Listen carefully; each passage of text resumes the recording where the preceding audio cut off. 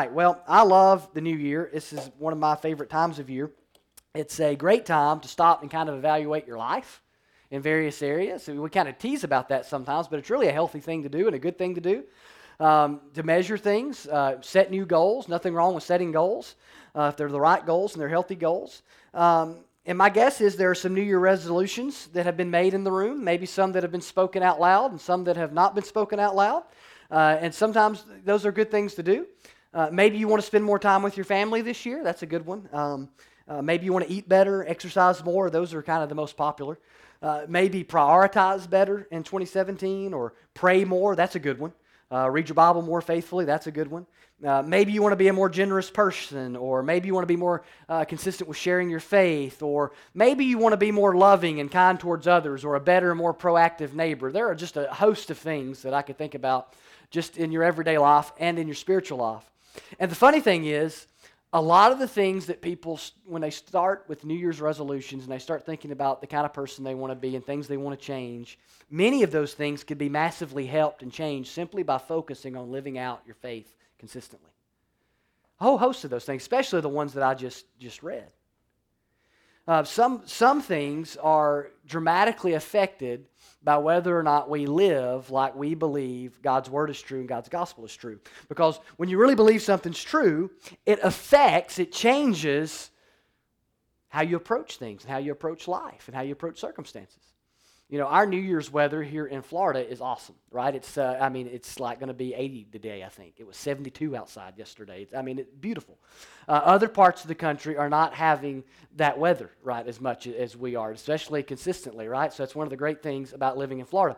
And in Alabama, this time of year, it can be kind of sporadic. One day it can be 70 degrees, and one day it can be 35 degrees. And every now and then, not super often, but every few years or so, you get a little snow in the wintertime in Alabama. And what happens in Alabama, where I grew up, is when you get snow or any mention of snow, if the weatherman says, hey, it may snow, and we're going to expect 1 to 2 inches, everybody runs to the grocery store, right? And in Alabama, that might be Publix or Piggly Wiggly or Winn-Dixie or whatever, and everybody runs to the grocery store, and if you get there like after work, everybody else took off of work, and there's no bread on the shelves, and there's no water, and it's like apocalyptic, right? You're expecting zombies to be roaming the street. It's like the end of the world because there might be 1 to 2 inches of snow, and usually there's hardly anything, but every now and then, the weather guy's even, often it's even more than that, and you're glad you got your bread or whatever. I don't know why it's bread and water. I don't know why everybody wants that if they're going to be inside for a few days. But anyway,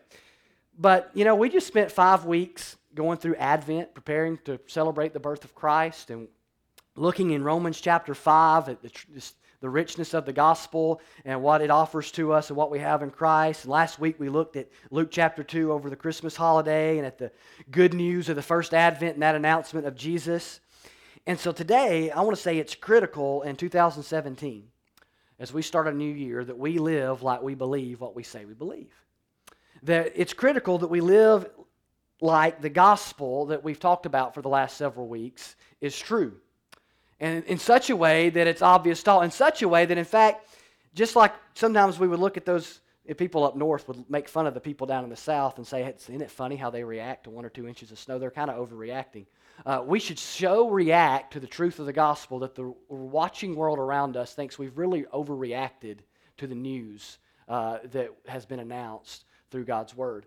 Because we're not building our lives based off of, I wonder if this might happen. Right? Kind of like, it might snow today, or maybe it won't. We know Jesus has come and died for our sins and risen again, and we know He's coming back again, and we know that all of life ultimately revolves around Him. So we should live radically devoted like that news is true, like the gospel is true. And so that's my challenge for us today. And I believe the most important decision a Christian can make any year is to live that year like the gospel, like the good news of what Jesus has done is actually real news and true news.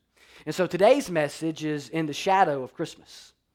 It's the cradle, the cross, the resurrection kind of cast a shadow over what we're talking about today because we want to live in light of the gospel. And today's message is also in light of the new year that we're beginning today and the new you that all of us deep down inside kind of long for, and that every new year is kind of a taste of. We long for newness. We long for change. And for Christians, there's coming a day of glorious change that no new year can compare to, where we will be transformed in the twinkling of an eye to be like our Savior. And so as we reach for that, and there's this thing, the Spirit of God inside of us longs for that, I want to urge you in 2017 to step towards that in faith, by living out your faith, by living like the gospel's true. Now, I want to look at Romans 12, verses 1 and 2, because I believe these are two of the more important verses of all the New Testament. It's all important. But these are critical verses for us to know and understand and to apply our life and to be constantly coming back to and looking at. So let's read it, and then I want to explain the context of why I think this is important in the context of living like the gospel's true in 2017. It's on the screen for you this morning, Romans chapter 12, verses 1 and 2.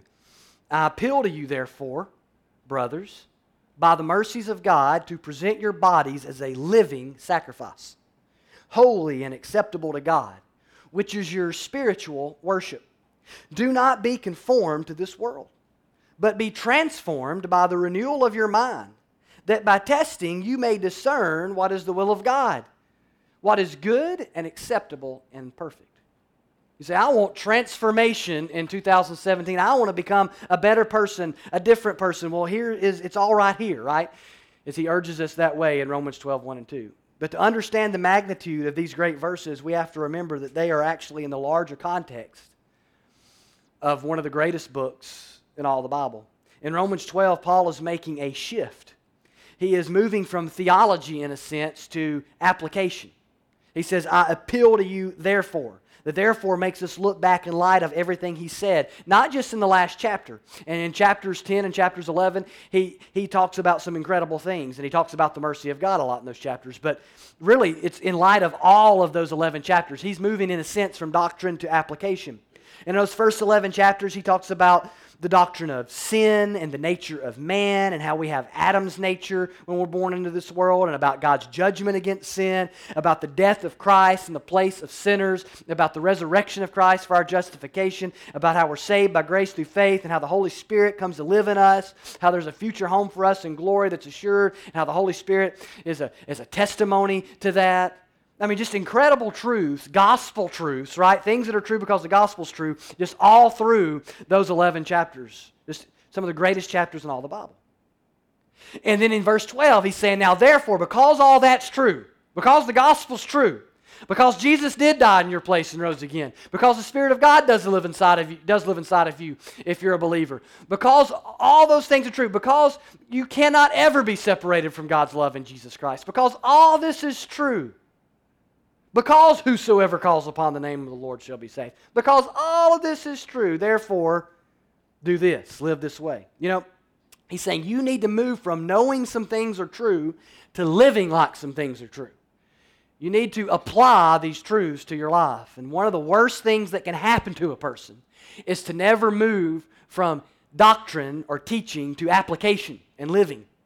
To never take what we know to be true and to apply it to our life, because we are accountable to God for what we know. To whom much is given, much is expected. And it's a horrible thing, a terrible thing for someone to know things and to know things are true and to not live in light of that truth. And so Paul doesn't want us to do that, and I don't want us to do that. And we need to live every day and every year as a Christian, if you're a believer this morning, like the gospel is true. And one of the worst things that can happen to you is that you don't do that. So I want to give you 3 ways this morning that out of this text that I believe can help us in 2017 live like the gospel is true. And the first one is, number 1, we need to choose to live in light of God's mercy. In this new year and every day, make the choice to live in light of God's mercy. He says, I appeal to you, therefore, brothers, by the mercies of God. He immediately inserts the mercies of God because, man, that is what has been his anthem and his theme for much of those first 11 chapters is the mercy of God.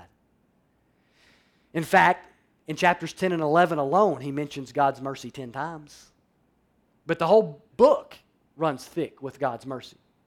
All the way back in that first thematic verse in Romans 1:16 when he says, the gospel is the power of God unto salvation, right? That is God's mercy at work in salvation. In chapter 2, verse 4, he says God's kindness is meant to lead sinners to repentance. God in his mercy and his kindness. In verses 23 through 26 of Romans 3, he tells us that sinners can be justified before God through faith in Christ. That's mercy. In chapter 4, verse 25, he tells us Jesus was delivered up for our trespasses and raised for our justification. In chapter 5, he tells us we can have peace with God through Christ Jesus. In chapter 6, he tells us in Christ we're dead. Outside of Christ, we're dead in our sin, but in Christ, we're dead to our sin and alive to God and set free from our sin. In chapter 7:25, he says we can have victory over sin through our Lord Jesus Christ, who gives us the victory. In chapter 8, he tells us there's no condemnation for those who are in Christ Jesus. He goes on to tell us we're indwelt by the Spirit, that we're heirs with Christ. And he says that God is working for the good of those who love Him.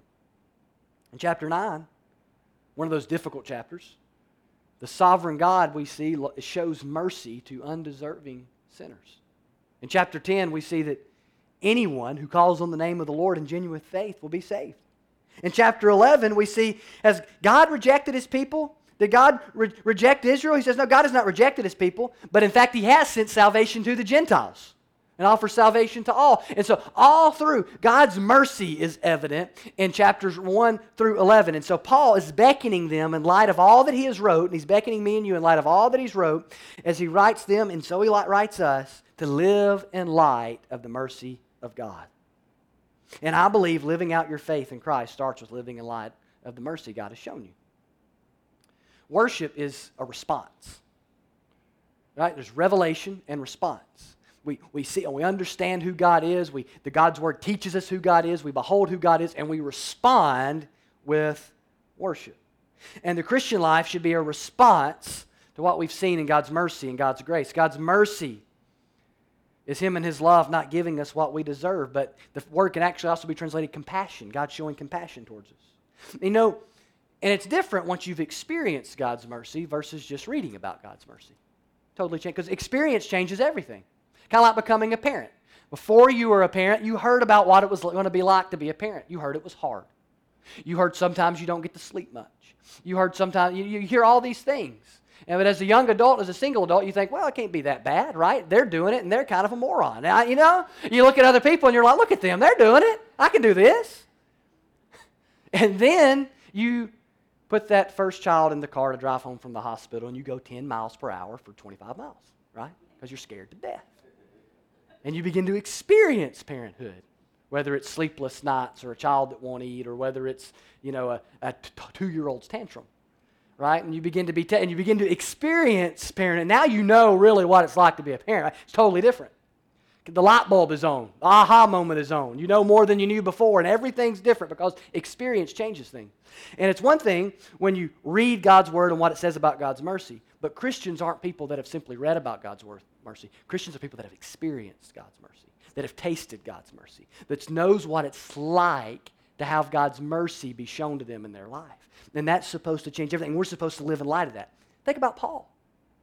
Think about who he was when we knew him as Saul at the beginning of the book of Acts. If you don't know much about him, he was the chief persecutor of the church. In fact, the first time we hear about him, his name is Saul, and he's standing by as the first martyrdom happens in the New Testament when Stephen, this great man of faith, is being stoned to death for preaching the gospel, and Saul, is standing there with their jackets, their cloaks, laying at his feet, and the Bible says he's given hearty approval. He's rejoicing in a godly man's death.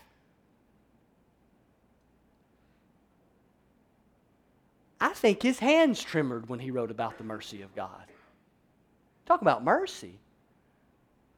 Talk about mercy. A man who celebrated the murder of one of God's chief servants, a man who thought Jesus was just a liar, who God so radically saved and changed on the road to Damascus that he becomes the chief prophet of the New Testament, the apostle that writes most of what we read from then on in the New Testament. God's choice vessel in many ways. He understood something of the mercy of God. How about you? Where would you be today without God's mercy? Here's a hint. It's not good, right? Every one of us would be in hell apart from the mercy of God. But if you're a Christian today, you've tasted God's mercy. You've tasted God's grace. And we need to live in light of that every day, a cross-centered life that constantly remembers the mercy of God He has shown us in our life. Real change starts there. Number 2, we need to choose to present all of our life to God in worship. We need to make the choice to not only live in light of His mercy, but choose to present all of life to God in worship. He says, I urge you to present your bodies as a living sacrifice. He pleads with them. He urges with them, right? This is not just some, hey, you should do this. He's urging with all that is within him, live this way. Present your bodies. To present means to make available, to offer. There's no area in your life that should be off limits to God, in other words. There's no area where you should avoid complete obedience. All of our life, including the body. Why is he making a big deal out of the body? Because what he's saying is all of your life and the body counts, right? He's not just limiting it to the body. Body, it just means the entirety of you. But that your body, your physical body counts. So does your mind, so does your heart, so does your actions, your attitudes, thinking. Well, see, in Roman thought in that day, during that time, one of the heresies that Paul had to battle one of the popular thoughts was that your spirit and soul was all that really mattered, and that your body was basically evil. And so your body and what you did with it didn't really matter because the spirit was good, body was evil. And so they were so focused on the spirit and soul that they found the body to be worthless. And they didn't think much of uniting their body with a temple prostitute or something like that. Gross perversions, because the body doesn't matter. The body's actually evil. You need to worry about your spirit. You need to worry about the inner man. Don't worry about what happens out here in the real world. Well, all that matters is what happens in here. And which is a completely anti-Christian thought. Christianity teaches that your body is going to be raised from the dead and glorified with Christ if you're a believer in Christ. That your physical body actually matters and what you do with it. The body is not worthless. It matters. Jesus became flesh and dwelt in him. The Son of God became a man. Right? So what happens in the body absolutely matters. Christianity proclaims that. And it's very different from the thoughts of that day because it said what you do in the body really matters. The human body matters. In our culture today, many would say that what you do with your body does not matter. Our culture is not a lot different from that culture. There are many who would say you can love God and do what you want to with your body as long as you don't hurt anybody. They say you can sleep with whomever you want to, or as long as you love them. Some would go that far, as long as you love them, as long as you're committed to them in that moment. But what you do with your body is your business. Where you go, what you do, what you think, all those things is up to you. But that's not a Christian worldview. That is a distinctly unchristian thought. That is not a gospel thought. Because if Christ is Lord, Christ is Lord. The old saying is, He's Lord of all, or He's not Lord at all. And He demands our entire life, even our body, to be yielded to Him as a living sacrifice. In the Old Testament, they used to kill animals to make atonement for their sins. Worship involved sacrificing an animal so they could come before God. And in the New Testament, everything has changed because the ultimate, final Lamb of God, the Lord Jesus Christ, has been sacrificed. And we don't need goats or bulls. We have Jesus who died one death for all. And we place our faith in Him who has risen from the dead, who lives and makes intercession for us, the Bible says, even now. So worship for us doesn't involve bringing a dead animal before God. Because the one person that all that was pointing to, the Lord Jesus Christ, has already been sacrificed 2,000 years ago. And so Christ died and rose again and ended all that.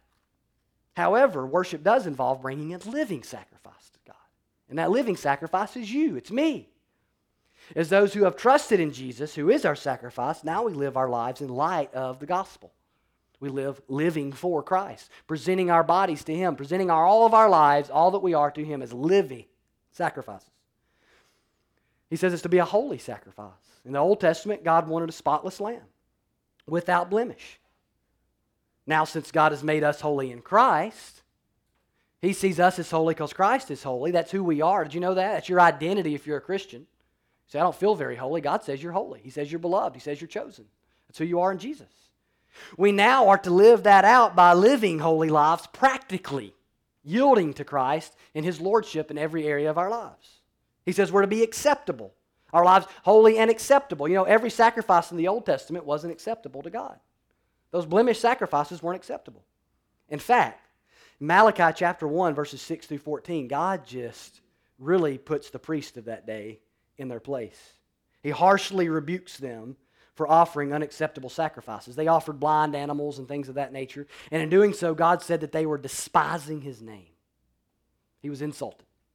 He wanted them to, he said, literally, I wish you would just shut the doors and just stop.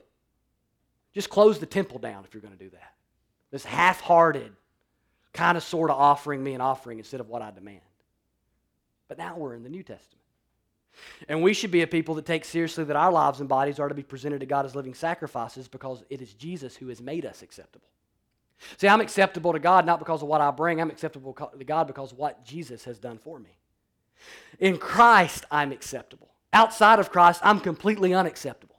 Outside of Christ, I can't make myself acceptable. But in Christ, I am acceptable, and now I'm to live my life in that response, surrendered to Him. Everything that happens with my body, my mind, and so on and so forth. And to not take that serious, to not take serious the thought that my body belongs to God, my mind belongs to God, my will belongs to God, that everything in all of my life, 24/7, not 1 hour a week on Sunday, but 24/7 is to be lived in worship to God, is to not take worship serious, because that's what real worship is, and that's to not take God serious. If we don't give our lives, surrender our lives to God in worship daily by presenting our lives to Him in worship, we're not taking Him very serious. He says, this is your spiritual worship. Doing this is your spiritual worship, or it can also be translated your rational worship. It makes sense. It's the worship that you render now in this body. It's a worship issue. Living for God's glory in every area. It's the responsibility of the blood-bought believer. And if you're going to live like the gospel is true, it's going to involve you making the conscious choice to present all of your life and yield all of it to God in worship. Robert Mounce writes, holiness of life rarely progresses apart from deliberate acts of the will. While sanctification, growth in Christ, is gradual in the sense that it continues throughout life, each advance depends upon a decision of the will. You got to choose. You got to make some hard choices sometimes. Some difficult choices to root some things out of your life and to put some other things in your life. Today, for some, that means some new decisions need to be made. Not just because it's the new year, but just because there's some new decisions that needs to be made. A sinful pattern needs to be broken. A new godly pattern needs to be begun.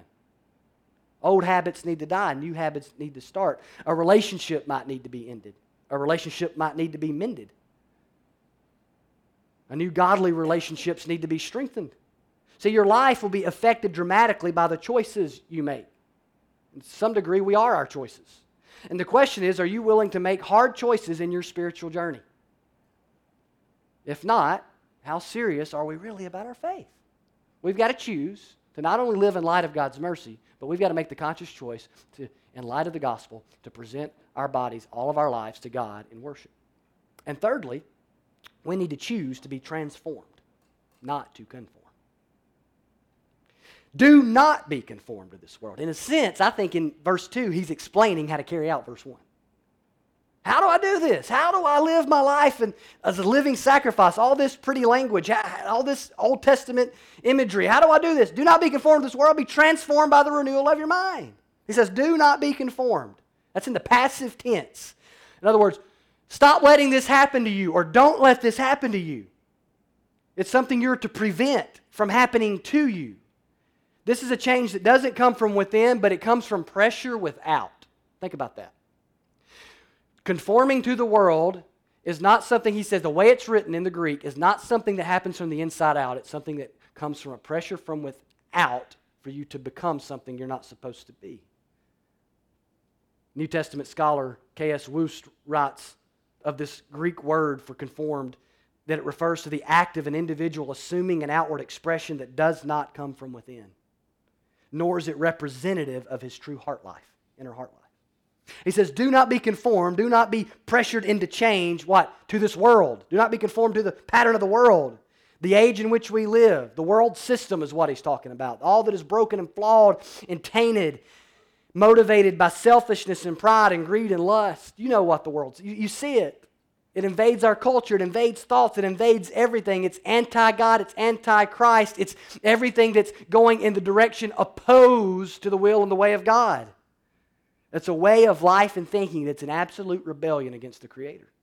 He says, do not be conformed to this world. He's saying, as a believer, you're not of the world. All through the New Testament you see that. You belong to Jesus, and you're God's beloved, holy, chosen people. So don't let the world make you into something that you're not. Don't buy into the world system, which is actually rebellious against God. You know, when I was a kid, I used to introduce myself a lot of times as Clark Kent. Now, you know who Clark Kent is, right? That's Superman. And that was cute when I was 3 or 4 years old. When I was about Cannon's age, you know, and I'd be at the mall and somebody would say, "What's your name?" And I would say, "Clark Kent." You know, I don't remember it, but my mom still tells these stories, right? And that's cute when you're 3 or 4. But if I walked into the pulpit next week and I had some glasses and had taken up, moonlighting at the Orlando Sentinel, you'd be concerned. At 36, almost 37, if I was still introducing myself as Clark Kent, you say, that's not healthy. Something's not right in the head. Something's wrong there. It's abnormal to continue to pretend to be somebody you're not, right? Halloween's once a year. And it's unhealthy, and it's abnormal, and it's weird when a Christian behaves like the world and begins to be conformed like the world. As Woost says, it's masquerading. It's pretending to be something that God says you're not. It's abnormal. It's unhealthy. And at some point, if it continues unbroken, at some point you realize, well, maybe they're not even a Christian. Maybe they're not pretending to be someone. Maybe that's who they are. Because it's that abnormal. So don't be conformed to the world. He says, that means the world's views. That means the world's way of life. How the world thinks about life. How the world thinks about sexuality. How the world thinks about gender. How the world thinks about all these different areas. Don't pursue the world's way of thinking about relationships or parenting or marriage or money. But pattern your life after God's way. But the world wants to mold you. There's a pressure in this language. There's a pressure that is coming from without trying to mold you so that you'll take on the world's views and way of life. You begin to feel weird for what you believe or how you live because it's seen as unnatural and abnormal and weird in the world. Seems weird to the world that you give that much money away. Seems weird to the world that you discipline your children that way. Seems weird to the world that you hold the views on sexuality and marriage that you hold. It seems weird. It seems weird. He's saying, hold strong. Do not conform to the world. Live like the gospel is really true. Hold strong. You're not of the world. But listen, the win in this text is not that you simply avoid being worldly. It doesn't end with do not be like the world. The win is transformation. The win is transformation. And listen, we're always moving one direction or the other. We're either conforming to be more like the world in some pattern, or we're transforming to be more like Christ, because there's no coasting in the spiritual life. You know, when you coast down a hill on a bicycle or whatever, at some point, unless a hill goes on forever, you're going to slow down. Right? Cannon's learning to ride a bike right now. And he'll pedal, and he's going. Then he'll stop and he slows down. You got to keep pedaling, you got to keep going, or at some point you slow down. There's no coasting in the spiritual life. When we slow down, when we decide to take a break from pursuing Christ, when we decide to become more undisciplined in our walk, what do? We begin to be conformed to be more like the world because the pressure is too great from without. So he says, be transformed by the renewal of your mind. It means to change into another form. That's where we get the word there for transform is where we get our word metamorphosis. It's the idea of displaying on the outside what is actually on the inside. It's literally inside-out change. It's what is true on the inside becoming evident on the outside. It doesn't come from pressure without. It comes from internal transformation. It is solely Spirit-wrought change. And this is the word used in describing Jesus' transfiguration. It's only used like 4 times in the New Testament. And 2 of them are in the Gospels describing when Jesus was transformed before the disciples. You remember the transfiguration? Jesus takes the disciples up on this mountain. It takes 3 of them up on this mountainside. It's where they saw him with Moses, talking with Moses. And it says he was transformed, transfigured, transformed before their eyes. And what it is they looked at Christ and they saw his true nature. They saw him in his glory. And they were like just blown away. They get this glimmer, this little glimmer of Christ, of his true nature as he's transformed before them. It's also used in 2 Corinthians 3 to talk about Christian transformation. and has a lot to do with what we read in Romans 12. Let me read it to you. 2 Corinthians 3:18. And we all with unveiled face, beholding the glory of the Lord, are being transformed into the same image from one degree of glory to another. For this comes from the Lord who is the Spirit. So Paul tells us, be transformed in 2 Corinthians. He says we are being transformed as we behold the Lord Jesus. He says this work is a work of the Lord who is the Spirit, the Holy Spirit at work in us. And so transformation, true life change, where you're made more like Jesus, is the Holy Spirit's work. So only a genuine Christian can have this kind of inward life change. And every single genuine Christian will have this life change. And our role is to cooperate with what the Holy Spirit is already actively desiring and working to do. To yield to Him. To choose transformation over confirmation. It's an active choice. So in 2 Corinthians, it's a work of the Spirit as you behold the glory of Jesus. And in Romans, he says it comes by the renewal of your mind, which means to make new. See, it's all a Spirit work. And it actually begins in conversion. Titus 3:5 says, God saved us not because of works done by us in righteousness, but according to His own mercy, by the washing of regeneration and renewal of the Holy Spirit. So it's a Spirit work, and it begins at conversion. And apart from Christ, this is why this is so important, because apart from Christ, and when we're lost, we have a corrupt mind. Romans 1:28 says, since they did not see fit to acknowledge God, God gave them up to a debased mind to do what ought not to be done. We have minds that do what ought not to be done, that go places they shouldn't go, think things they shouldn't think, and think contrary to God's will. That's just our natural bent in this world with Adam's nature as lost people. And when we trust Jesus, we die to the old us, and we're given a completely new nature. And we're given the mind of Christ. 2 Corinthians 5:17, if anyone's in Christ, he is a new creation. The old passed away, behold, the new has come.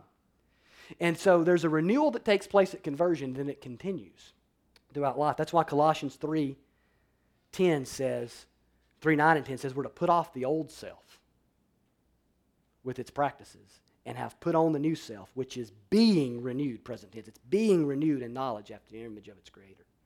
So we are renewed and we're being renewed. So Paul is calling us to live out our new nature and to yield to the Holy Spirit as He progressively makes us more like Jesus. And this begins in the mind. We're to be renewed in our mind. And instead of thinking according to the pattern of the old man and of the world, we're supposed to think according to the new nature we have in Christ, being made like Christ. And this leads to transformation in how you live. And it'll lead to you giving all of your life over to God as a living sacrifice. And see, when you renovate or renew something, and that word can also, it means to renovate. Renovate. When you do that with something, you're making it new again. Right? You're renewing it. And there's no transformation in anything without renovation. And there's no transformation in your life spiritually without renovation. There is no transformation without renovation. And that doesn't matter if it's a sports team that needs to be rebuilt from a loser into a winner. Some players have to go and some new players have to come in, right? It doesn't matter if it's a condo or a home being modeled. Some things have to go out, some new things, appliances and floors come in. Out with the old, in with the new. That's the process of renovation. That's the process of renewal. And this has to happen in your mind continually as we continue to pursue and become more like Christ and to grow and to change spiritually. Because see, your mind is a spiritual battlefield. That's why he says you need to be renewed in your mind. It's a battlefield. You say, I don't believe my mind's a spiritual battlefield. Well, let me tell you what. This is why, all the proof you need, is that you won't be able, some of us won't even hardly remember what the message was on today, Monday. But we remember all the ways people wronged us 20 years ago. Because your mind is a spiritual battlefield. And it's why you can read your Bible and not remember half of what you read.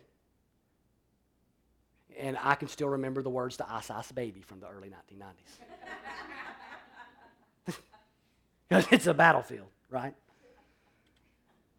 That's why you can go golfing and remember every shot on 18 holes and all the ones you missed and every sell ad that passed before your eyes or whatever it is, but we can't seem to hold on to some spiritual things that we want to hold on to so bad sometimes. It's because our mind is a spiritual battlefield and there's a war that has to be waged there for what's important and what's eternal. And we're to set our mind on the things above. It's a conscious choice we have to make because as believe it was D.A. Carson that says, we don't drift towards holiness. Doesn't happen. H.A. Ironside writes, as the mind is occupied with Christ and the affections set on things above, we become like him who has won our hearts for himself. That is 2 Corinthians 3:18. As we behold the glory of the Lord, we're transformed from one degree of glory to another. Spiritual growth happens as we behold Jesus and consider Jesus and think on Jesus. Now let me ask you, what do you think, since this is a Spirit's work, what do you think is his primary tool in doing that? Where do you see Jesus?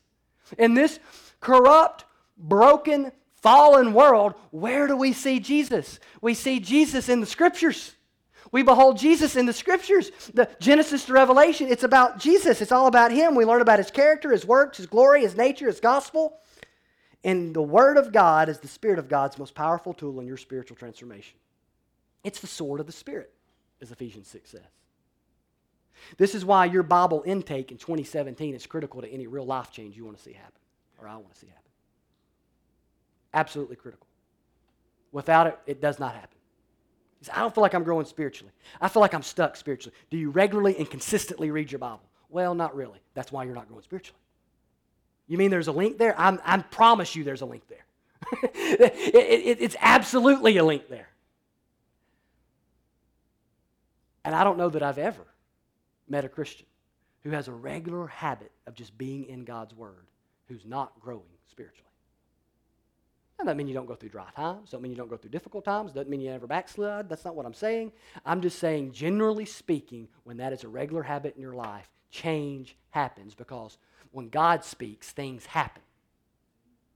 The world came into existence. And I'm telling you, when you regularly put God speaking into your life through reading and then taking the Word of God, through consistent church attendance and being before the preaching of God's Word, being in a small group and discussing and taking in God's Word, and then throughout the week reading God's Word and thinking on God's Word, how can you not change? God's Word is that powerful. The Spirit of God, now you've got to apply it. You can't just be a hearer, you've got to be a doer.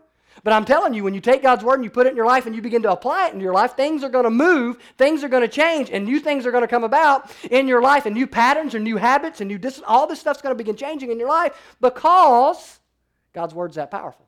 And it's how the Holy Spirit brings about life change.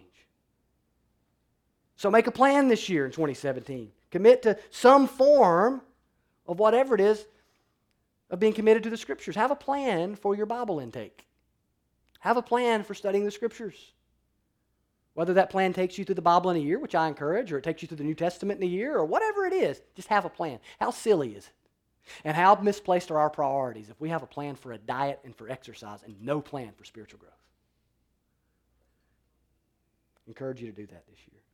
You know, I heard someone say that many of us, we treat the Bible like the Apple user agreement. If you've got an iPhone, you know what I'm talking about. You get that every time you download the new Apple user agreement, there's about way more tiny words than any of us ever want to read.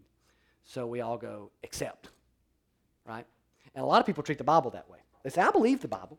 I accept that it's true. I believe it. Then read it. You know what's in there? You sure? Right? We shouldn't treat God's Word that way, right? We need to know. We need to be in it and understanding what it says if we say we accept it and we believe it. So it's critical for 2017, if you're going to change spiritually and grow spiritually, that you get in God's Word. You notice what happens as we live in light of God's mercy, as we present our bodies to God as living sacrifices, all of life to God in worship, and as we choose to be transformed, not be conformed to the world. What happens is that by testing, you may discern what is the will of God, what is good and acceptable and perfect.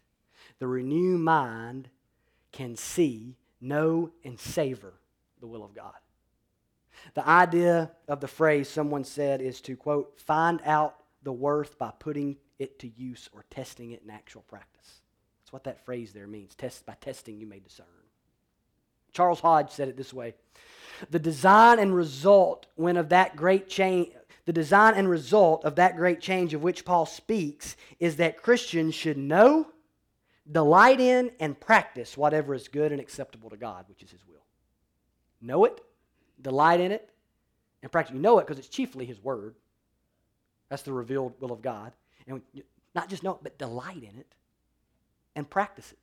See, as you're transformed by God, you'll become someone who knows God's will, does God's will, and loves God's will. And is there any more evidence that you believe the gospel than that you know and practice and love the will of God? And see, when you choose to live in light of God's mercy, and when you choose to present all of your life to God in worship, and when you choose to be transformed and not conformed, you will be living like the gospel is true. And if you'll do that in 2017, you'll have made the most important spiritual decision that you can make. And you'll grow spiritually. And you'll be a better spouse because of that. And you'll be a better parent because of that. And you'll be a better employee or employer because of that. A better neighbor, a better son, daughter, brother, or sister. And you will grow increasingly victorious over sins in your life. Because what you need most in 2017 is the Spirit of God to work in your life and for you to happily participate. Now, for some this morning, that might mean that you've never genuinely experienced the mercy of God and the gospel in your life. That's where transformation and that's where real change begins. So if there's never been a time in your life where you realized you were a sinner and you realized that you were only deserving of God's punishment, but that God loves you and that He loves you so much that He sent His Son to die in your place and rose again, if you've never turned from your sin and embraced Christ and His death and His resurrection to save you from your sins, if you've never repented and believed the gospel, that's what you need to do today. And so I encourage you today to choose Jesus, to come to Jesus, to trust Jesus today. That's where real change begins. Begins with looking to the God of mercy in Christ. Will you choose this year, if you're a Christian, to live in light of God's mercy and to present your life to God in worship, to be transformed by the renewal of your mind, not conformed to this world? Will you make those choices? That's going to have to be a choice you make every day. You can't just make that on January 1. You got to make it again on January 2nd and February 25th and March the 3rd and April the 14th and on and on and on. You got to make it every single day. Participating with what God wants to do and not yielding to the Holy Spirit. Let's pray.